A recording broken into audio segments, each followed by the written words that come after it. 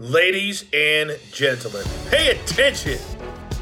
This is your boy, the coach from the WWE. I would like to welcome you to the very first wrestling podcast in the world to take you on a weekly deep dive into classic matches along with legends of the squared circle. Enjoy the discussion. Enjoy the back and forth. There's so much to get into. Ladies and gentlemen, this is the payoff. Dude, that was bad, but you get the idea. That was my attempt at the Marc, Mero, and SABLE theme song. This is Tom Healy, and as always, I am joined by my co-host, Jeffrey Ryan. Jeff, how excited is 12-year-old Jeff to be covering this episode? Yeah, the adolescent in me is still waiting on that moment when we get the SABLE return and we get the much better roar and whip crack. But either way, exciting stuff happening today. So dude, what would the pop have been like at the Royal Rumble if she came out at 30 in the Women's Rumble? You and I talked about Trish got a good one anyways, and that was a nice little story. You and I talk about it a lot. Like, it's got to happen.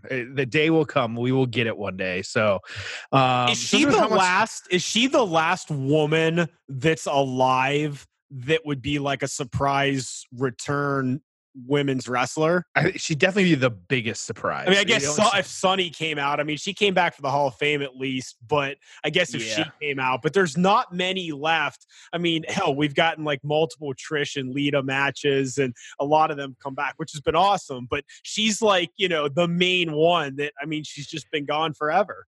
You don't see Jacqueline much, but there's a few. But she's definitely, SABLE is definitely the top. With how much Brock's there, she's hanging around. So, whatever. It's all good stuff. But as always, welcome to the Payoff. Subscribe to the Payoff wherever you might be listening. Spotify, Apple, Stitcher, you name it. Just make sure to subscribe to us. Give us those 5 stars on Apple Podcasts. So we always push it because it helps us a lot. And, of course, spread the word about the show. We love seeing the interaction on Twitter. We've gotten some good response to these last few shows. So it's always good to see people reaching out to us, talking to us. So, and, of course, you can find us Twitter, Instagram, Facebook, at Payoff Pod. Tom and I are on there, too, at Payoff Tom, at Payoff Jeff. So, Tom, what else you got? Well, we're back with a guest this week because it's, we're sticking with the WrestleMania theme throughout WrestleMania. We are on the road. We are on the road. So this is a good one. This is a WrestleMania debut. Marc Mero is going to be an awesome guest, but then we've also got some really, really awesome WrestleMania matches and moments coming up.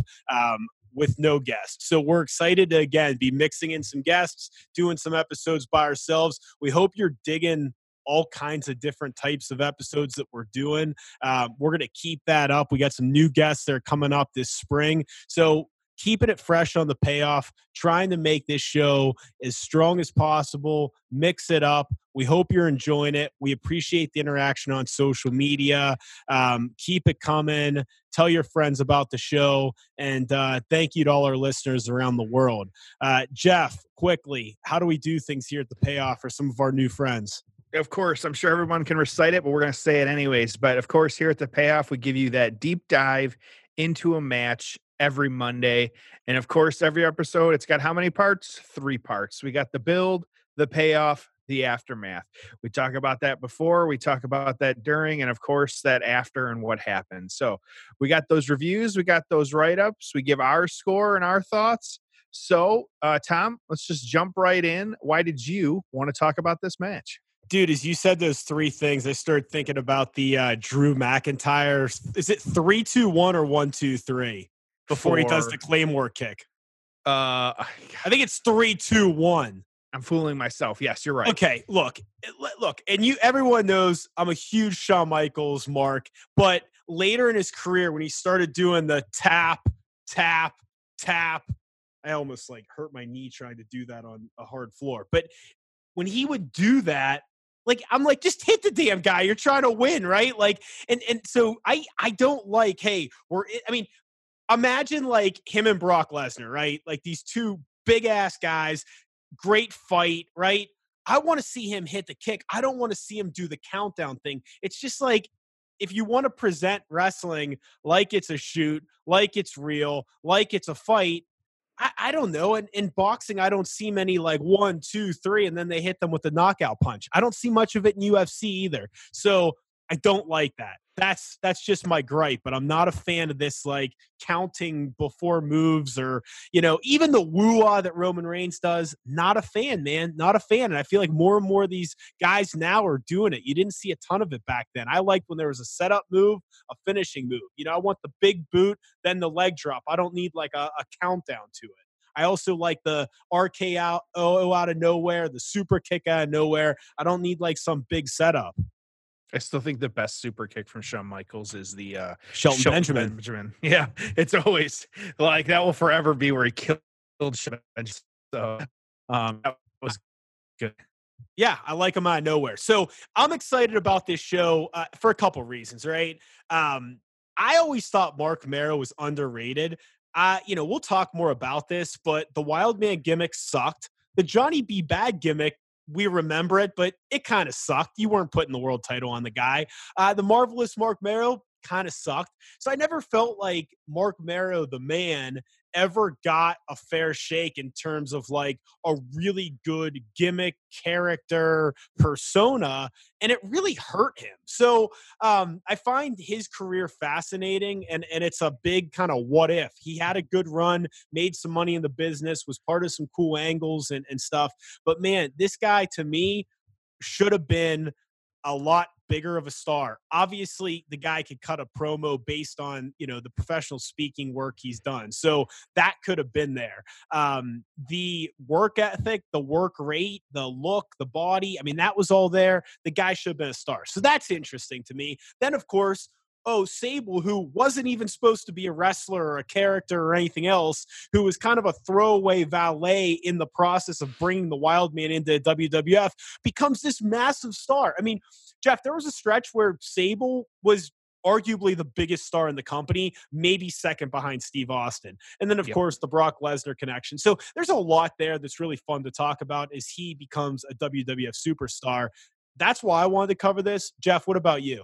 Yeah, I think it's because this is really the first real true 2-night build, I guess. Is it kind of, it's a very quick build, but it's over 24 hours. But at the same time, I think different than any other of the matches that you and I have talked about, the whole story, the two like between him and her and then Triple H or Hunter Hearst Helmsley, wasn't Triple H then, but they never were in the ring together. It wasn't a match that got this story and debut set up. It was all outside of the ring or when other things were happening, like we're going to talk about. And so just totally different in regards to how we got this build or this build, which gave us the payoff, is just totally different than any of the ones that we've talked about. Yeah, and the other thing, too, is remember, this is the beginning of the night after WrestleMania Raw meaning something. And we'll get into, a couple of the debuts that took place on the show. But this was kind of the beginning of that, really. So that's a fun angle as well in this whole show. Yeah, absolutely. So you and I are both, we're ready. We got a lot. Everyone should be excited. We got a lot to talk about. We got some good stuff here. So Tom, with that, let's get to the build. Oh, it's time for the build. So we're going to cover two shows today. So this is all about Marc Mero's debut. The debut on screen takes place at WrestleMania 12, and then he wrestles his first match the night after on Raw. So we're going to watch both of those with Marc Mero, and we're going to discuss, again, to Jeff's point, this 2-night debut, if you will. We're not going to get an exhaustive recap of WrestleMania 12. We'll save that for another match and another night. There's definitely some stuff on that show worth covering in detail. But just to refresh everyone's memory, 1996 is when WrestleMania took place. WrestleMania 12 took place. It's March 31st. It's in the Arrowhead Pond in Anaheim, California. So it's just a basic arena show. And the show was memorable for a lot of reasons. Again, we won't get into it, but we're here to talk about the Marc Mero debut, which, crazy as it is, takes place right after the Ultimate Warrior squashing in about a minute Hunter Hearst Helmsley, who was minute 40. I got it. Don't worry, buddy. Yeah, who's over as like a major star. I'm not major star, but an IC level star. This Hunter Hearst Helmsley, hits the Pedigree, who I don't believe anybody had kicked out of. I mean, remember, this is an era where no one was kicking out of finishers, but Triple H gives the Pedigree to the Ultimate Warrior, no sells it, boom, he's up, he hits his finisher, he wins. Crazy. So then after that's when we get this Marc Mero interview. But I gotta ask you, two things. First of all, do you know who got the biggest pop at WrestleMania 12? The Warrior. Yes. Yes. Yeah. The Ultimate Warrior was the most over guy. So when people trash the Warrior and stuff and, I can't believe he came back. I mean, obviously the guy was, a little crazy behind the scenes, tough to work with, but the dude was over. And if in this era, and this is a whole nother show, whole nother time to talk about, but in this era, if the Warrior had maybe played a little bit nicer with management and gotten along a little better with Vince, he might have had a world title run in him because he was just so damn popular at this time. So it's just crazy to think about what could have been. And remember, we're, the year after the WrestleMania 13, because of Shawn leaving, there was a lot in flux. I could have definitely seen Vince hitting the panic button and giving the world title back to the Ultimate Warrior, but he just wasn't around by then. So he comes back. That's really big, kind of the re-debut of the Ultimate Warrior. Triple H is accompanied by Sable, which, Jeff, I'm sure you're going to get into, and then we get that. So that's where this interview takes place, is at WrestleMania 12. And, dude, I mean, look at the crowd. I'm sorry, look at the talent on this show that this crowd got to see, okay? I mean, you had Shawn Michaels and Bret Hart, Undertaker and Diesel, Ultimate Warrior and Triple H, Steve Austin, Roddy Piper, Goldust, Bulldog, Owen Hart, Vader, Yokozuna, Jake Roberts, Sonny, Sable. I mean, for a show that's certainly not one of the best or most remembered WrestleManias, there was a lot of talent on this show. Granted, some hadn't really found their stride. So I thought that was interesting. Then we're also going to talk about the next night on Raw, which is when he makes his wrestling debut. And again, dude, crazy show. This was a really good Raw. You had Mankind's debut, Marc Mero's wrestling debut. You had Shawn Michaels as the new world champion in the big interview to kind of kick him off as world champion. Just keep in mind, this is in a 3,000 seat venue, okay? Because this wasn't when they were, doing the big Raw in the same city as WrestleMania. But here's who you would have saw live and in person in this 3,000 seat arena if you were at this show. You would have saw the Ultimate, and some of this was dark matches, but you would have saw the Ultimate Warrior, Goldust, Jake Roberts, Owen Hart, British Bulldog, Undertaker, Vader, Mankind, Marc Mero, Sable, the future Kane, Sonny, the future JBL, Vince McMahon, and Shawn Michaels.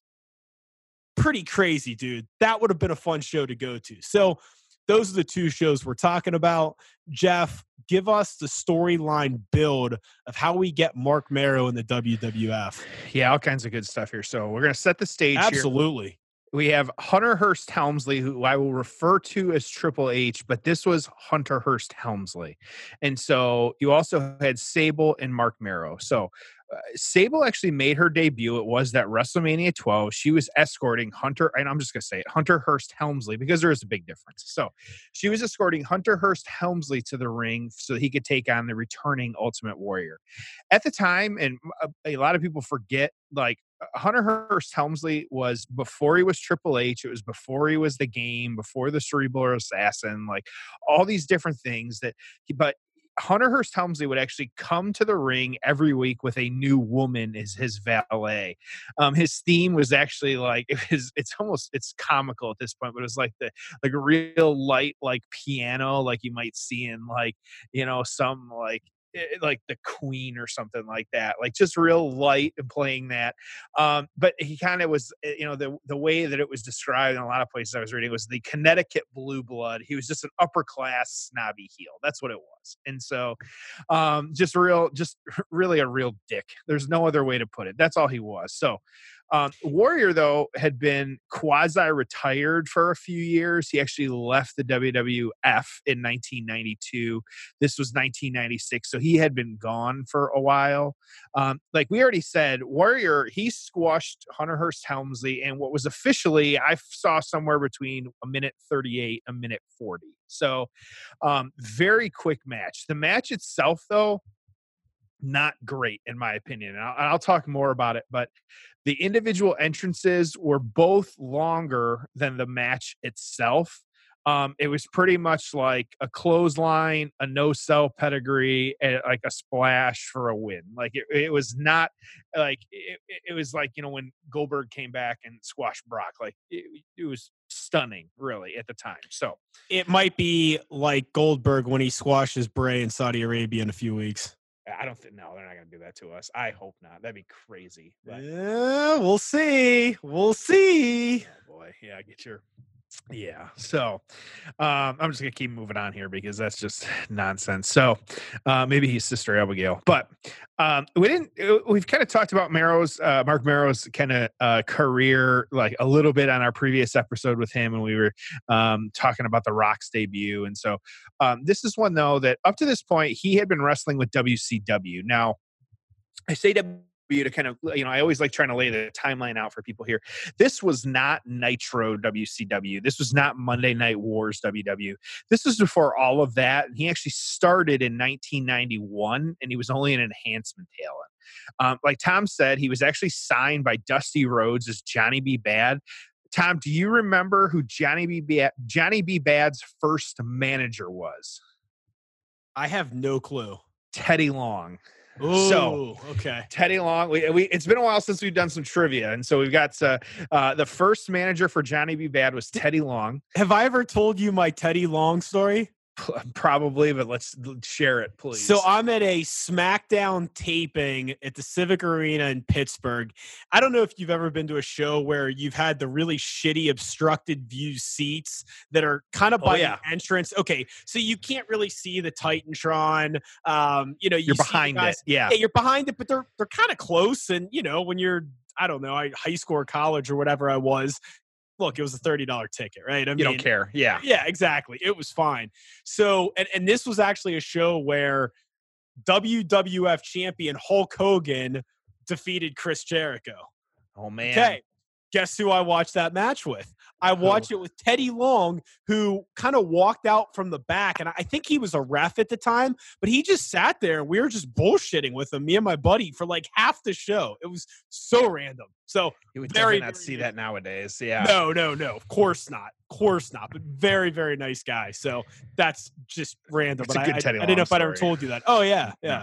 So he was eventually signed, or like I say, we signed by Dusty Rhodes, but then he made his pay-per-view debut. It was the Great American Bash 1990.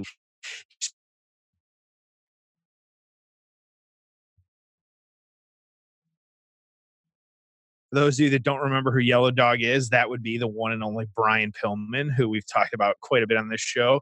Had Brian Pillman Jr. on the show as well, too. Hope to have him back. And so that was good stuff. So the match, though, between Warrior and Hunter, it's not as important as to the story, but rather what happened immediately after it. So I'm going to consider this the build to Mero Sable teaming. It's just how I'm cutting it. But so here we go. So is literally right after the match, if you're kind of watching this on the network or kind of checking out, as soon as it, like the match was over, it cut back to a backstage interview with a debuting Marc Mero. Or I don't know if you like when you watched it or not, but one thing I noticed is they called him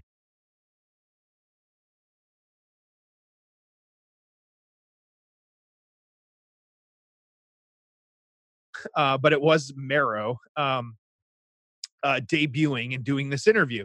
So he was, WCW still owned the Johnny B. Bad name, and so he had to be, which was the Wild Man Marc Mero. So I will say, I think it was like it was really like the week after he left WCW and he had some issues with the storyline that was happening there, that it was literally like the week after. And especially like nowadays in 2020 and hearing about like, the dirt sheet, like rumors about contracts and like non-compete clauses and like time getting added to contracts and stuff.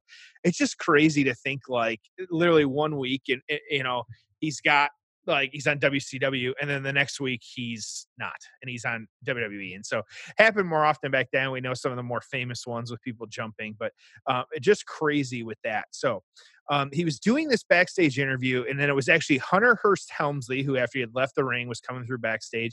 He bumped into Mero and they kind of pushed each other, but it's just real quick. And then he pointed to Sable and said, "This whole thing is your fault." So he was blaming his loss on Sable. And then, of course, as we do in the wrestling universe, the two of them started brawling and that was it. So that was when you kind of had that story being set up that, the three of them, that was their first kind of on screen, the three of them, their interaction. It was the following night then after Mania that Marc Mero made his in-ring debut. It was a Monday Night Raw against, again, one of our favorites, reinventing himself, Isaac Yankem. And so the two of them in the ring, that's kind of where I'll kind of hit the brakes for now. We got some more to talk about. So that's the second match to this and kind of what happened. So I'll leave everyone on the edge of their seat. And Tom, I'll kind of kick it to you before we get into the payoff. So what else do you have? Wow, you covered a lot. I'll just add a little color to it. So, dude, just a weird era, right? It's like some of the stuff, I mean, you have like Sean and Brett, these great in-ring workers going 60 minutes in an Iron Man match. And you also have an evil dentist.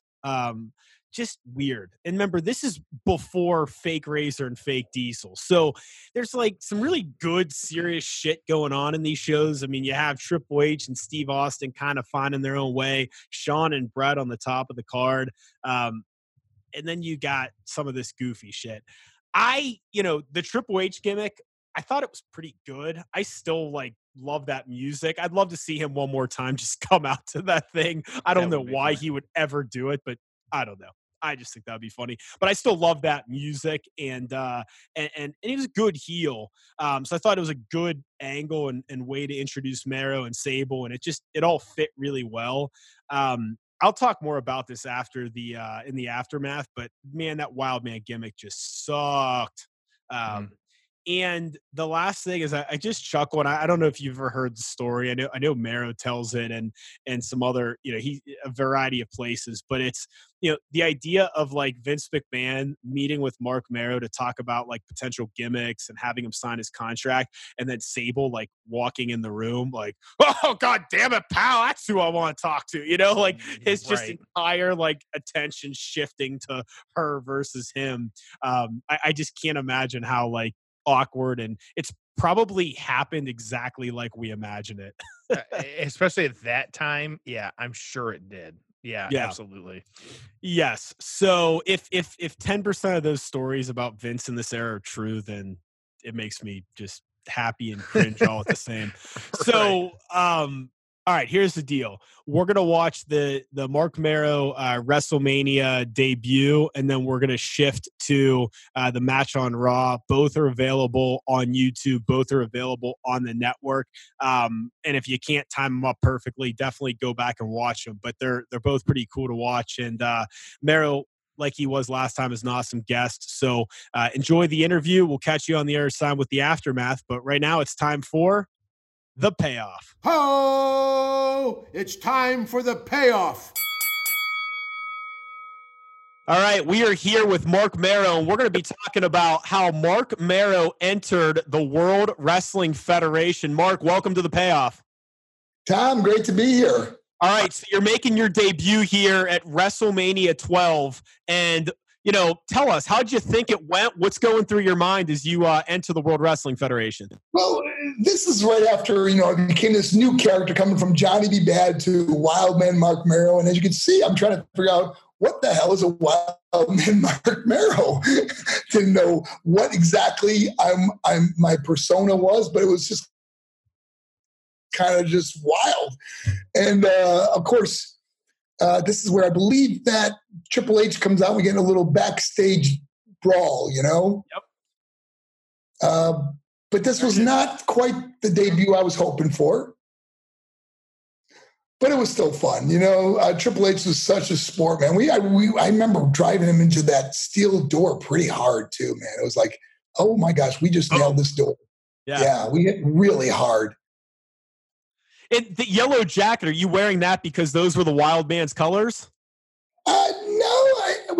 No, I never thought about that, but it did match the gold and black I wore. But yeah, didn't really think of that. But looking at it now, I don't have that jacket anymore. Good. That's good. What made you make the jump from WCW to the WWF? Tom, you know, it's like going to the WWF was the dance. And it's like the Super Bowl professional wrestling is WrestleMania. And here I am at WrestleMania, man, you know? What better place to make your debut than WrestleMania? So I always knew that my career never felt like it was going to be fulfilled if I didn't go to the dance. And I made it to the dance. I made it to the WrestleMania. Well, and then the next night, and that's the next clip we're going to watch here, we had you on Raw the night after WrestleMania wrestling Isaac Yankem. Now, is this the first dentist that you had ever wrestled? The first and only dentist I ever wrestled, okay? What'd you think of him at the time? Oh, first of all, he did a great job for me. I mean, obviously, this is Kane. You know, this is like one of the biggest, strongest guys out there. And here he is putting over this new guy that's coming in, knowing he's got to do this job for him. And he did everything we asked him to do, you know, including the moves I did. He was a really talented guy. Did you look at him and think this guy should be like a star and doing something better than being a fake dentist? You know, I think not just me, but anyone that wrestled with him knew how talented he was. And it was a matter of just having the right character, the right gimmick. And luckily they found it and it worked. Unbelievable for him. Was there something about him that, like, does it surprise you that he's a mayor of a city now? Just based on the way you interacted with him? It seemed like a little bit just different. You know what? He was always really quiet. I mean, he was not loud. He wasn't, rude. He was a good person. And I think he had really good morals and he wanted to help other people. And no, I'm not surprised about that at all. How did your WWF career come to an end? Oh, gosh. Like I said, I had 3 years left on a guaranteed contract. And my ex-wife, Sable, had some real issues with some of the guys there. And she filed a lawsuit against the WWF, sexual harassment lawsuit. So we basically just walked away. And didn't end on the way, you would hope it would have. But like I said, you look back on life, I never would have found the things I'm doing now if it didn't end that way or didn't end at that time. So, as sad as that part was, it's funny when you say that because I tend to, whenever I think about me as a wrestler, I always think of these good times and these good things that happen and not so much about the injuries or the negative stuff. But when you left, you were still feeling good physically.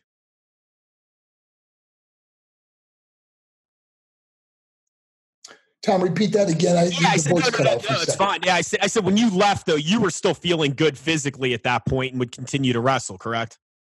I could have easily, yes, continue to wrestle. And I was thinking about going, and I think I went over to TNA for a little while. I was thinking about going back to WCW for a while, but it just kind of lost its luster. Right? My love for the sport wasn't as prevalent as it was when I was, when I first started. I'd been on the road for a long time at this point, and it was time to move on to something else.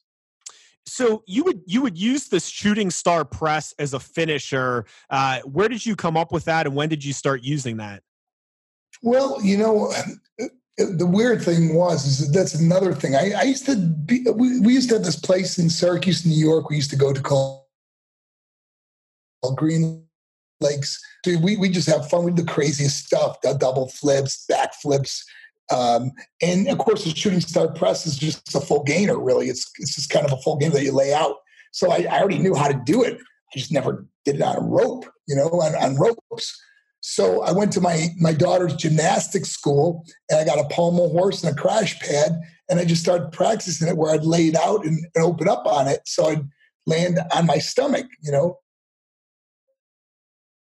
And it was at that point that I decided to bring out there. And the first person I ever did it on was Dustin Rhodes, Goldust.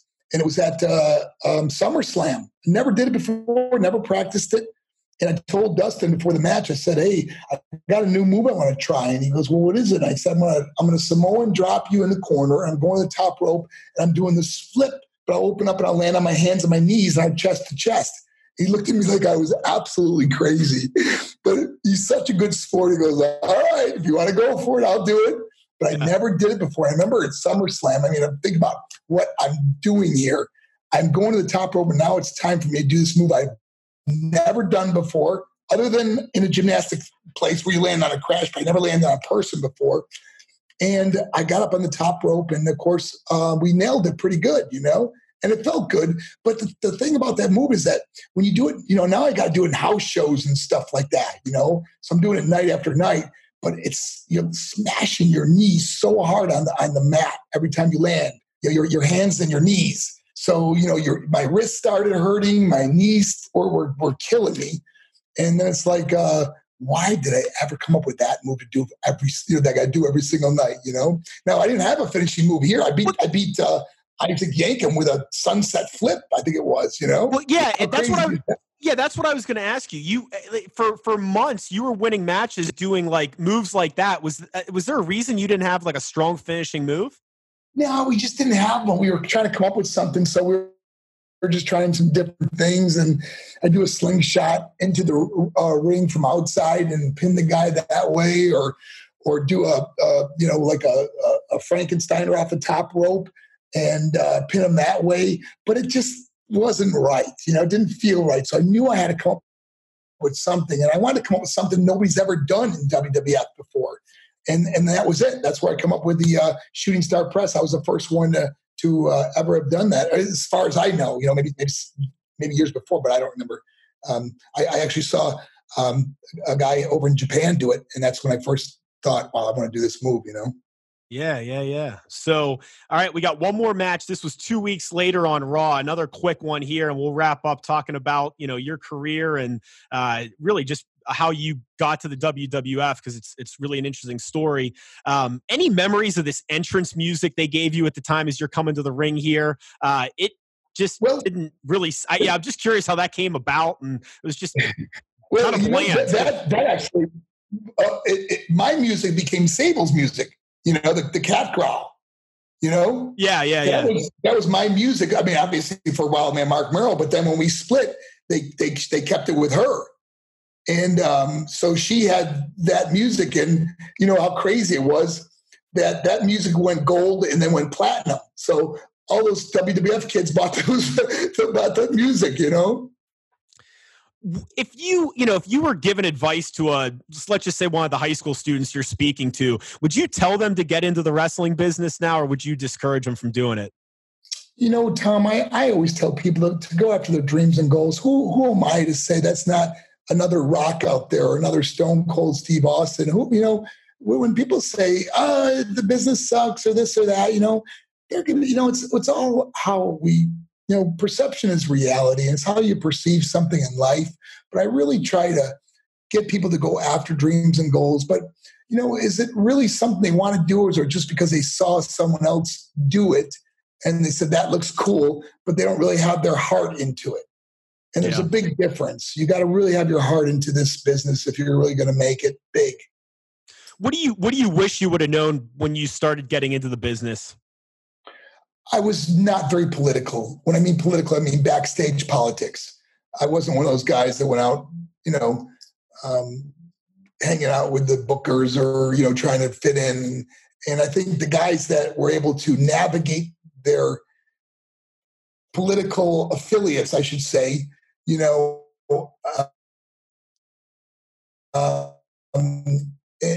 helped their career a lot. Remember, it's a career that you're raised and lowered by someone's, your profile is raised and lowered by someone's opinion. Well, it's interesting. People talk about the politics in the wrestling business. It's a company. It's no different than any other Fortune 500 company out there, right? I mean, that's you got to game the system and work politics. It is, but there's also a buddy system. Like Sure. in many big companies, there's a buddy system, and buddy systems sometimes override all that. So Al Snow's in the ring, Marty Jannetty's in the outside of the ring. Did you know either of those guys well? Any impressions or thoughts on either of those guys? Got along good with both those guys. Never had a problem. Al Snow, obviously, I work with him a lot more. And, he's got his own wrestling school. He's a very talented guy. And, he found a little niche when it was kind of funny, that back in the Attitude Era, you probably wouldn't see that much now today. No. But, it was, like I said, just a crazy time, and Al was a good guy. He is a good guy, How do you want to be remembered by wrestling fans? Gosh, I guess, I really tried my best, in my matches. I never called it in. I always, whenever it was time to wrestle, I came out there and really tried my best. I didn't always have the best matches or the best persona, but I hope people realize I really did try. Looking back, I really cared about fans. Like, I really treat fans good. There's not many people that could say I was a jerk to them or wouldn't sign something or ignored them or called them a name or was rude. I really tried to be kind to people. And now I realize more now than ever how important that is. What's something that fans may not know about you that would surprise them? That would surprise them. What would surprise them? Wow. That's a good question. What would surprise them? I don't know. I do a lot of, I have this crazy work ethic. I don't sleep a lot. I only sleep a few hours a day. Crazy work ethic, travel a lot, love people, love God, love people. 2 greatest commandments. I think those are the most important things in my life. How are you staying healthy when you're out there doing, hundreds of talks a year? I really try to eat good. It's funny. I travel with a friend of mine. He's my the manager on the road that runs my program when we're at schools and stuff. We always try to look for healthy places to eat. We both try to find good, restaurants or, healthy food, so it can be done. It's not easy, but it can be done. We don't go to fast foods like, McDonald's or things like that. We don't do that. We always make sure we get something fairly good to eat. If you had to go back obviously we're a couple weeks into your WWF career. And 2020 hindsight, but if you had to go back, what gimmick or persona would have been best for you? If you had to do it again and go back to the drawing board, what do you think, what character would have gotten you the most over? Wow, Tom, that's a tough question because, like I said, when I became the WWF, the creative team had this character, Wildman Marc Mero, and I was using my real name too, which is kind of unusual, using your real name. And I wouldn't have used my real name because it led to a lot of problems down the road, especially when people would know where you are or where you live and things like that. But I'm not sure what character would have best suited me for the WWF.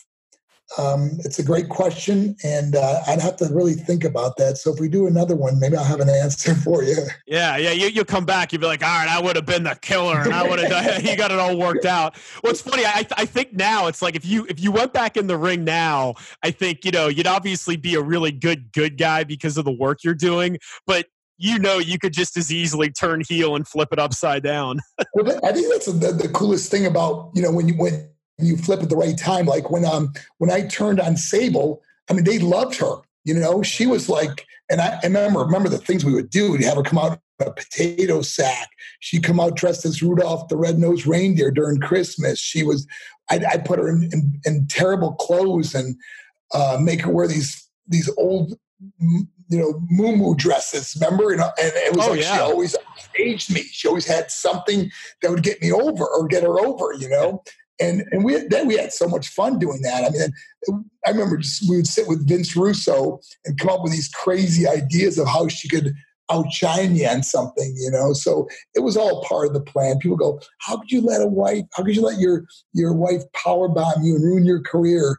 But people got to remember something, that we were married and the Brinks truck is backing up to our home at that time. So it was like, I never thought about, well, I'm ruining my career because, we're doing this together, and I was so proud of her and her accomplishments. Well, and I was 14 years old for that potato sack angle, so I'll never forget that one. Well, hey, Mark, we really appreciate you joining us on the Payoff. This was a really great conversation. We covered a lot of fantastic stuff. Appreciate you walking us through your career and being such an awesome guest. Thank you so much. Tom, you're wonderful, man. Great to meet you, and thank you. And God bless you, man, and the fans out there. Ho! It's time for the aftermath. Welcome back, as always. Got to thank Marc Mero for joining us. I know fans really liked him the first time we had him here, and of course, talking about a great match. And this one, just kind of a fun angle, just kind of, not even an angle, just a fun story, and just kind of what it led to. So I'll say, like, just a fun note that I read just in one of the write-ups. I'll jump the gun a little bit here because I think it's fun. Mankind and Marc Mero deserve to be spotlighted, but no doubt McMahon will once again fail to take advantage of top flight talent. When the WWF fails to improve, there is one thing that will be certain: old billionaire Ted will get the last laugh after all. I thought it just interesting because even back then, just some of the things.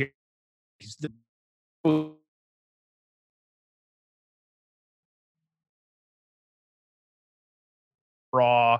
And so it's interesting how Mankind did get the push. We know the story of people turning their TVs from Raw or Nitro. And just interesting, though, I think how that kind of played out and what it led to. I'll have more on just his push later, but I'll say just before we get, what would you say, who was the bigger star here, Tom, over time? Was it Sable or Mero? I believe it was Sable. I would agree. Yeah. So. Oh, I thought you were being sarcastic. Yeah, it was definitely Sable, dude. There's no question by any metric. Yeah, absolutely. So, Tom, whatever thoughts do you have on the Payoff? Dude, Mero's a great guy, but the gimmick sucked, and it's this, dude. I mean, over the years, there have been some iconic characters, right? There's the Hogans, the Warriors, the Savages, the Austins, the Rocks, the Shawn Michaels. I mean, right? And the list goes on and on of all these Undertaker, great characters. But there's just been so many shitty ones. And Marc Mero had talent. Was he The Rock? No. But he could cut a promo. He had the look. He could do just about anything you needed him to do in the ring. It's just the character sucked. And so the process was, hey, you're going to be the wild man, pal. It wasn't like, what do you want to do? What are you passionate about? What are your hobbies? What do you do outside the wrestling ring? Like, can we extract something out of that, we could go with? I mean, even the Marvelous Mark thing, him being the boxer. I mean, he was a junior, Golden Gloves boxer. So at least there was something rooted in reality. I thought that was a lot more realistic and could have gone more places than the wild man, right? I mean, like, what do you want me to be, like Tarzan, dude? Like, what you mean? Come to the ring and like a vine or something? It was just so stupid. So, I just thought it was goofy. It never really had a shot. It's tough to take a guy like this seriously. I mean, what's the wild man? You know, it's like I can hear Vince being like, he's the wild man, pal. He's wild. Like, and even on commentary, I think there was some of that, if I remember from watching some of this stuff, of like, this man's wild. Like, just so. Oh, yeah. I'm going to talk about that. Yeah, that was okay. Yeah, I thought so. You heard it right. All right. So just so stupid, man. So stupid. So I think he did the best he could given it. I thought the promo at WrestleMania 12 was actually pretty good. But again, what are you supposed to do with it? I mean, there's just not a whole hell of a lot you can do. So tell us about the aftermath. What happened with him, during this era? Yeah, so I stopped the bill just as the Isaac Yankem match was starting. So, of course, they make the point of saying that Sable is ringside, and it's more than likely, and this, of course, is the next night, it's because of Mero. Hunter Hearst Helmsley, he does come to ringside. So, rewind a sec. So, Mero is having his match with Isaac Yankem. Triple H. DDS. Yeah, sorry, Isaac Yankem DDS. I apologize. I want to give credit where credit's due. Well, I just think it's important to include his professional designation. If we're using the names, yeah, absolutely. So Hunter Hearst Helmsley, though, kind of not from, like, they didn't really show, but it looked like he came, like, kind of from backstage and made his way to where Sable was. When I say Sable was ringside, she was actually sitting in the seats in, like, the front row, as you see. Like, she's in kind of the debuting NXT position where you see on, like, the takeovers where there's someone sitting in the front row. That's kind of where she was sitting. So Hunter Hearst Helmsley, he comes to ringside. He's talking to Sable. Mero, the match actually wasn't bad. Like, he was actually moving pretty good. He was a really good worker. I was actually super impressed with how this kind of played out. And it was actually, it wasn't the cleanest roll up, but it was pretty solid from, like, it was a second or top rope kind of roll up where he went over Isaac and kind of got it. And so, and of course, after he gets the 1, 2, 3, Sable, she's cheering for him. She's excited, as we would all be, good stuff. And then he kind of Hunter Hearst Helmsley not happy with that. And so he's kind of getting into it with Sable. Mero sees this, kind of comes over. They push each other real quick. Hunter Hearst tries to grab Sable, actually, but then she slaps him, of course. And then Mero, he grabs her, he pulls her over the barricade, and the two of them leave up the ramp or the walkway together. So that was, now the two of them are then intertwined. Now, after that, about later, he was a comer to the ring during all of his matches at this point, and we did get the official nickname of the Wild Man, and we'll talk about that a little bit more late, in a bit here. But yeah, it definitely was a thing. They kept saying it. That he was, it actually led to Mero defeating Helmsley. It was a pay-per-view. It was In Your House 8. It was actually a 16-minute match. I did go back and watch it. It was not a bad match. Again, good worker, kind of doing that different stuff. It was great. And so Mero actually had some, like we had said a little bit earlier, like some of the big names, man, like we were spoiled, like some of these names. It's, he feuded with Stone Cold, with Goldust. He eventually won the Intercontinental title. He actually, it was dropped it to Hunter Hearst Helmsley. And that storyline, as we've talked about before, it led to our previous episode with him where we were discussing the debut of the young kid, as we all know him, Rocky Maivia, in their Survivor Series bout. So how that's kind of intertwined, how that all comes together. So that's good stuff. So Sable remained Mero's manager. It was actually until he was injured in 1997. It was really until about 1998 when he came back. But during that time, that is when Sable became Sable. So really big, she was getting the big storyline, and what it eventually led to is she got over on her own. But then in the next storyline, when Mero returned, he was then Marvelous Marc Mero, no longer the Wild Man, that he would become jealous. I remember this storyline pretty vividly. He would refuse to let Sable get any of the spotlight. He mistreated her. He would try and make sure she was, that he was trying to be the top billing in these things. And so they had a big feud. The two of them was versus Luna Vachon, artist formerly known as Goldust, which is actually a match the following WrestleMania in 1990, WrestleMania 14. So 2 WrestleManias after that were the 2 of them. And then Sable actually ended with the crowd kind of chanting Sable's name, and she got the pin for the win. And so intergender wrestling at its best, back in the day, but we forget about that. Of course, the big storyline that we all remember, Sable eventually challenging Marc after he actually cost her a win after this. Of course, kicked him in the grapefruits, delivered the Sable bomb to get revenge. Just one of those super memorable moments that the iconic, like her kind of getting him up for the bomb. And so really good stuff. And of course it was some of this was, again, it doesn't age well. And of course, you couldn't have done. I mean, as you were saying that, a lot of that you couldn't have done now. I mean, there's just no way.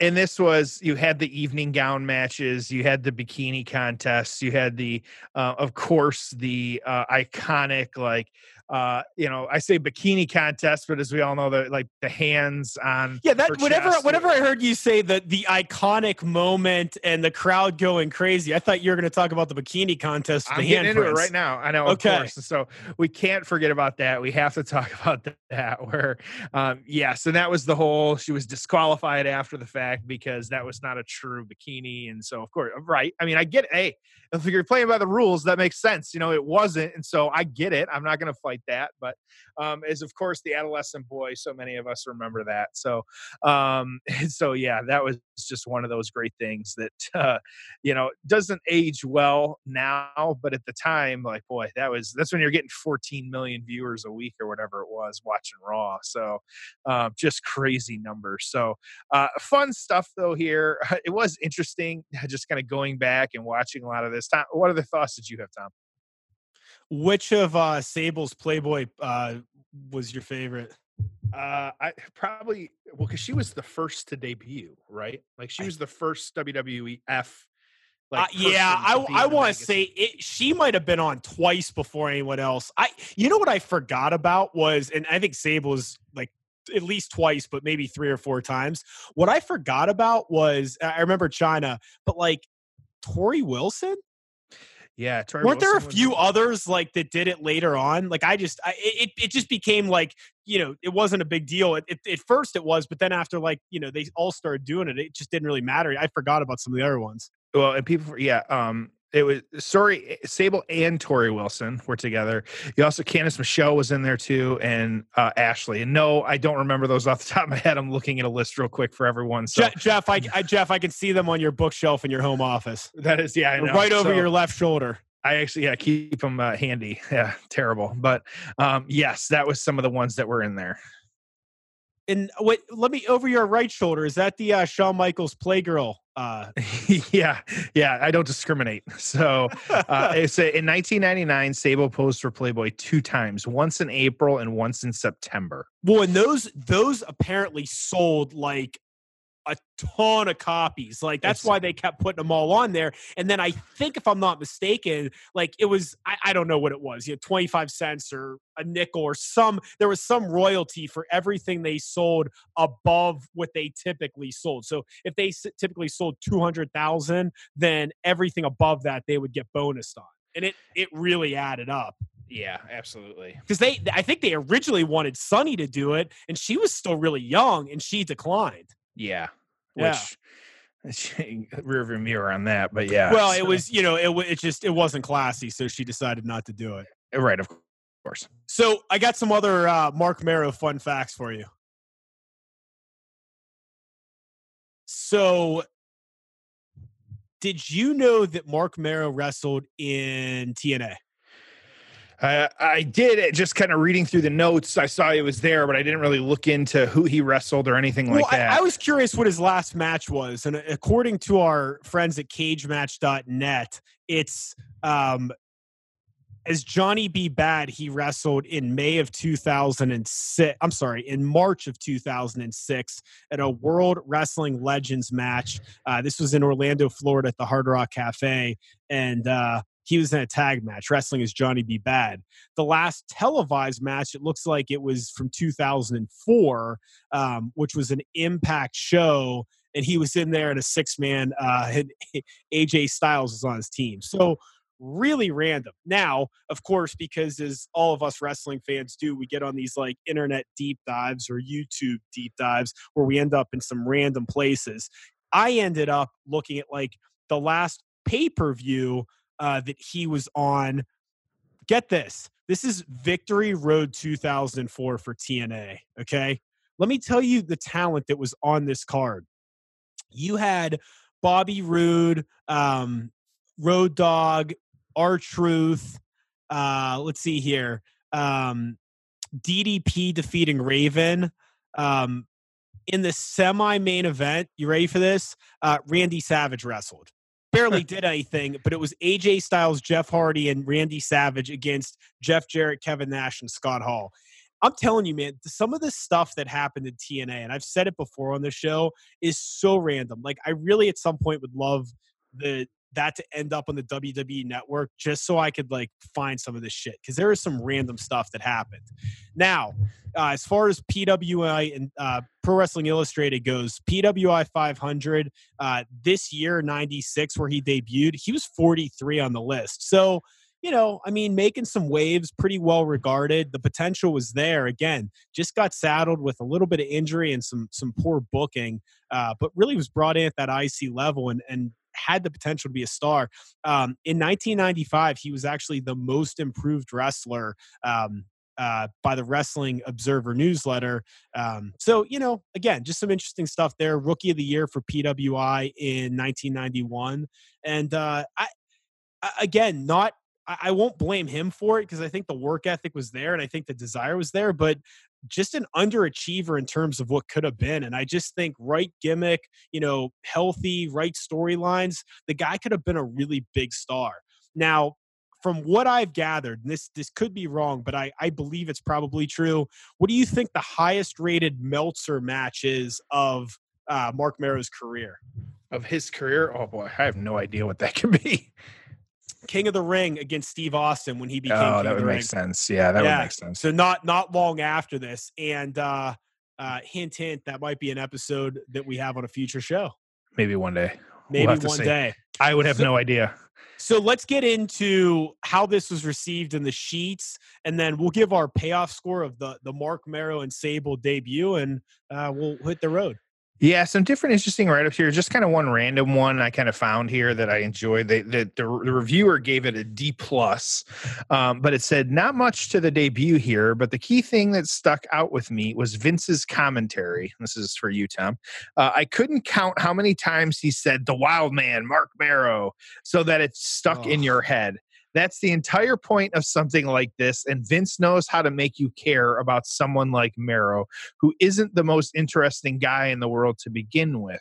Just a debut, but it did its job. And so to your point, Tom, yeah, it was exactly as many times as you thought it was. So, and then the wild man, he's wild. King, look at this guy. He's wild. And then I thought kind of telling here, it was actually the Pro Wrestling Torch. Keller actually did an interview with him from this was right after this kind of occurred. And so I thought this was interesting, especially looking back and kind of what was said. But it said, Keller asked him, at 35 years old, how many more years do you want to wrestle? And he said, I want to wrestle for 5 more years. I feel that's how long my body will still look good. I don't drink or do drugs. I keep my body in shape. I work out every day. I feel I've got 5 good years left to stay looking good. I don't want to go out there looking flabby or old. I think the reason my body has held up good so far is I started so late. I didn't start until I was 30. It's kind of a late start, but not really. Most of their guys really don't get into their primes until they are 35 or 38. So the next 3 years are going to tell the story of what Marc Mero can do in this sport. I think... Go ahead. No, I was just going to say, here's what's interesting about professional wrestling, right? And look, I know it's like acting, it's fake, blah, blah, blah. But if you started naming great wrestlers and I said, hey, when did they hit their stride, or when were they a star? Dude, it's all over the map. And again, I know it's predetermined, blah, blah, blah, but it's there's guys where you're like, dude, 23, that guy was incredible. There's other guys where it's like, yeah, their best work was at 38 or 40, or I mean, hell, guys in their 40s. So it's pretty interesting that like some guys, hit their stride early and peak out. Some guys, it's, later on. There's, some guys, I mean, the one guy I think of that, I mean, has been on top since day one, was always on top, and is going to end up having a run from his 20s through his 40s is Brock Lesnar. But, I mean, it's just interesting how, guys do hit their stride at different times, and some it takes forever and some it doesn't. Well, and some too, I feel like he says like 35, 38 is when people really start kind of hitting their stride. But we forget, like, some of them anymore, like they're in their mid 20s, if that. And so it's some of the top people here, because like, I was curious. Like Liv Morgan is 24, like wow. Tony Storm 23, like Rhea Ripley, who's killing it right now, is 22. Velveteen Dream, like, just came.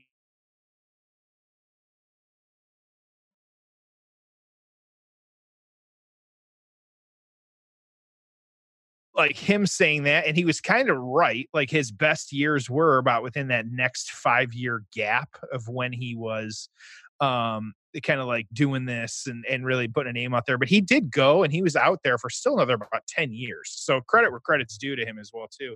I found this interesting too, because I know, Tom, you had just kind of some side conversations with him, but he said, what were your career? And after your career, you said you might want to go into counseling. He said, yeah, either the ministry, some type of Christian work. I want to continue what I'm doing, talking at schools and churches and working with kids. That is what he does. Like he is very, very good at that too. Well, and I may have said it on the last time we had him on here, but if you knew the amount of speaking gigs he does a year and his travel schedule to make that happen, it is a freaking grind. And I mean, he is busting his ass, and he's really good at it too. It's really good content, and he works really hard at it. Yeah. So, and then lastly, the Observer newsletter. I thought this was interesting too, and something that we forget too is this time of the year, like this point in the wrestling world and just the world at large. Like there wasn't as much of this like kind of behind the scenes stuff, and so it's referenced here a little bit in regards to Sable and Mero's relationship. And so I thought this was fun. So they were doing an interview introducing Wildman Marc Mero, who did a heel interview until Helmsley came out and the two started arguing and fighting. Helmsley then blamed the fight on the woman who they called Sable that accompanied him to the ring. People have told me they are 99% sure Sable is Mero's wife, and it's obvious she's going to wind up managing him. Based on everything that went down before, I have to believe that's the case. Lots of WCW folks found it humorous that WWF knocks WCW for not being original, and then they take Johnny B. Bad and put him in a total copy of the angle he was already in. And so I thought it was funny how 99% confirm that they were together, which just funny because at the time, yeah, they were, but you wouldn't necessarily know that because people were living the life far more back then than they were now. So, Tom, any other thoughts on some of these write-ups, or what do you got? Nothing else. Let's give our payoff score. Who will go first? You want me to go first? I want you to go first. So I will say, I thought and I'm taking just the whole debut as a package here, but the few notes I had here was one, I thought like the Warrior entrance itself and his return. I know, people have personal feelings about the Warrior. It's good that he at least kind of made his amends, before he died, which is good, like stuff like that. I will always enjoy the Warrior entrance, though. I was a fan of him growing up, and so I get that. I thought his no sell of the pedigree was fantastic. Like Triple H hit it, and then boom, he was right back up. There was nothing. I thought that was really good. Of course, I have like Wild Man in all caps and an exclamation point in my notes because I have that there. I will say I'm gonna score this one low. Because this is one of the damsel in distress angle, which not surprising how that kind of played out. But I've always heard the old saying, and I'm sure I'm not the only, or like if it's in a TV show or something, of like the singer outpacing the song. I feel like this is one of those where Sable outpaced Mero. And so like she just became such a star in this. I'm going to give like the two, like if you take it on the matches alone, I would give it like a 2 because that was just the matches weren't great, and they were just setting everything up. I'm going to give it like a 5, just because while we know the trajectory that it went in and what we got from it, I think even looking at this is just like the pocket moment that it was. While it set up the future, it wasn't great to me on its own, just kind of like where it stands. So, and who would have known? Nobody at the time or anything like that, like just how much of a star they were about to have in Sable. Interesting. Yeah, there's a lot of ways. I mean, that's the thing with the payoff scores, that we look at the broader picture of things. My payoff score on this is a 2.5. Oof. And here's why. I mean, obviously there's nothing memorable about it. Look who the players were. Okay. Triple H. Yeah, pretty talented guy. Sable. Arguably was almost as hot as Steve Austin at one point. I mean, huge, got over huge with the crowd. Marc Mero, guy with a lot of talent. So you mix them in and you say, okay, you've got something here to work with. This Marc Mero Sable combination. How should we debut them? What should we call them? What should the gimmick or characters be? How should we, make him a star from day one? I mean, you sit there and you look at this, and it's garbage what they came up with. The gimmick sucked. The angle wasn't great. You had very talented people. I've seen them do far more with far less. Okay. So it needed to be packaged differently. It needed to be presented differently. It's just frustrating, right? So a 2.5, it's not the talent's fault at all. It was just terribly booked and disappointing. So that's where I am on this. It's nothing against the performers. It's strictly just awful booking, and so much more could have been done with this, and it's disappointing. And it was, I was just saying, it was a rough stretch for our guy Triple H, because the pedigree gets no sold, which apparently he was pissed off about behind the scenes. Okay, and then he's supposed to win the King of the Ring, and what happened? Oh, curtain call. So he gets put into hog pen matches with Phineas Godwin or maybe it was Henry Godwin, but it was just don't put down those matches. Oh yeah, well it was quite a change there. So, at any rate, that's it. Really good stuff. Yeah, good stuff. If you don't have anything else, I'll just plug. Of course, like we said, Marc Mero he really has a second career now with what he's out there doing. And so he's on Twitter and Instagram. It's just at Marc Mero. So make sure to not only check out his social media, but then also his website as well, too, with him just kind of doing some of his speaking gigs. He talks to kids. He's kind of out there kind of doing a lot of motivational stuff, putting his name out there to make sure that people know who he is, and really just representing himself super well. So great guy all around. So of course, as we start the show, subscribe to the Payoff wherever you listen. Give us those 5 stars on Apple Podcasts or wherever you're listening, good reviews, and then spread the word about the show. You can always find us, of course, on social media. It's at Payoff Pod, Twitter, Instagram, Facebook. Tom, I'm not going to try and replicate the roar as you did in the beginning here, but I'll let you send us home, hopefully with no more animal sounds. Dude, I'm not going to try to replicate it again. It was terrible. Thank you. All right. As always, thank you for joining us on The Payoff.